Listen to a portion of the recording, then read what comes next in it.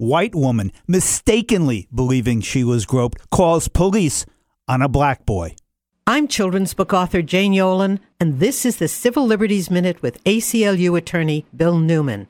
Recently, in a Brooklyn, New York deli, a 53-year-old white woman dialed 911 and reported to the police, quote, "I was just sexually assaulted by a child."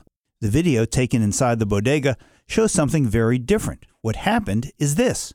A boy who is black and 9 years old, dressed in his school uniform and wearing a backpack, was inside the store.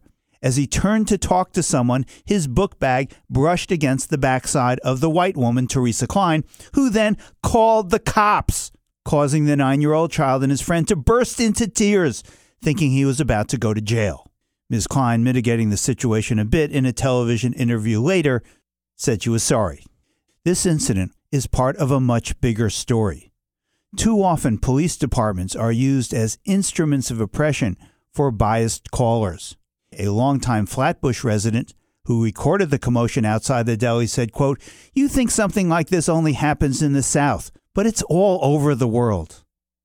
Yes, it is. It's a countrywide phenomenon and a countrywide disgrace. The Civil Liberties Minute is made possible by the ACLU because our children's freedom can't protect itself.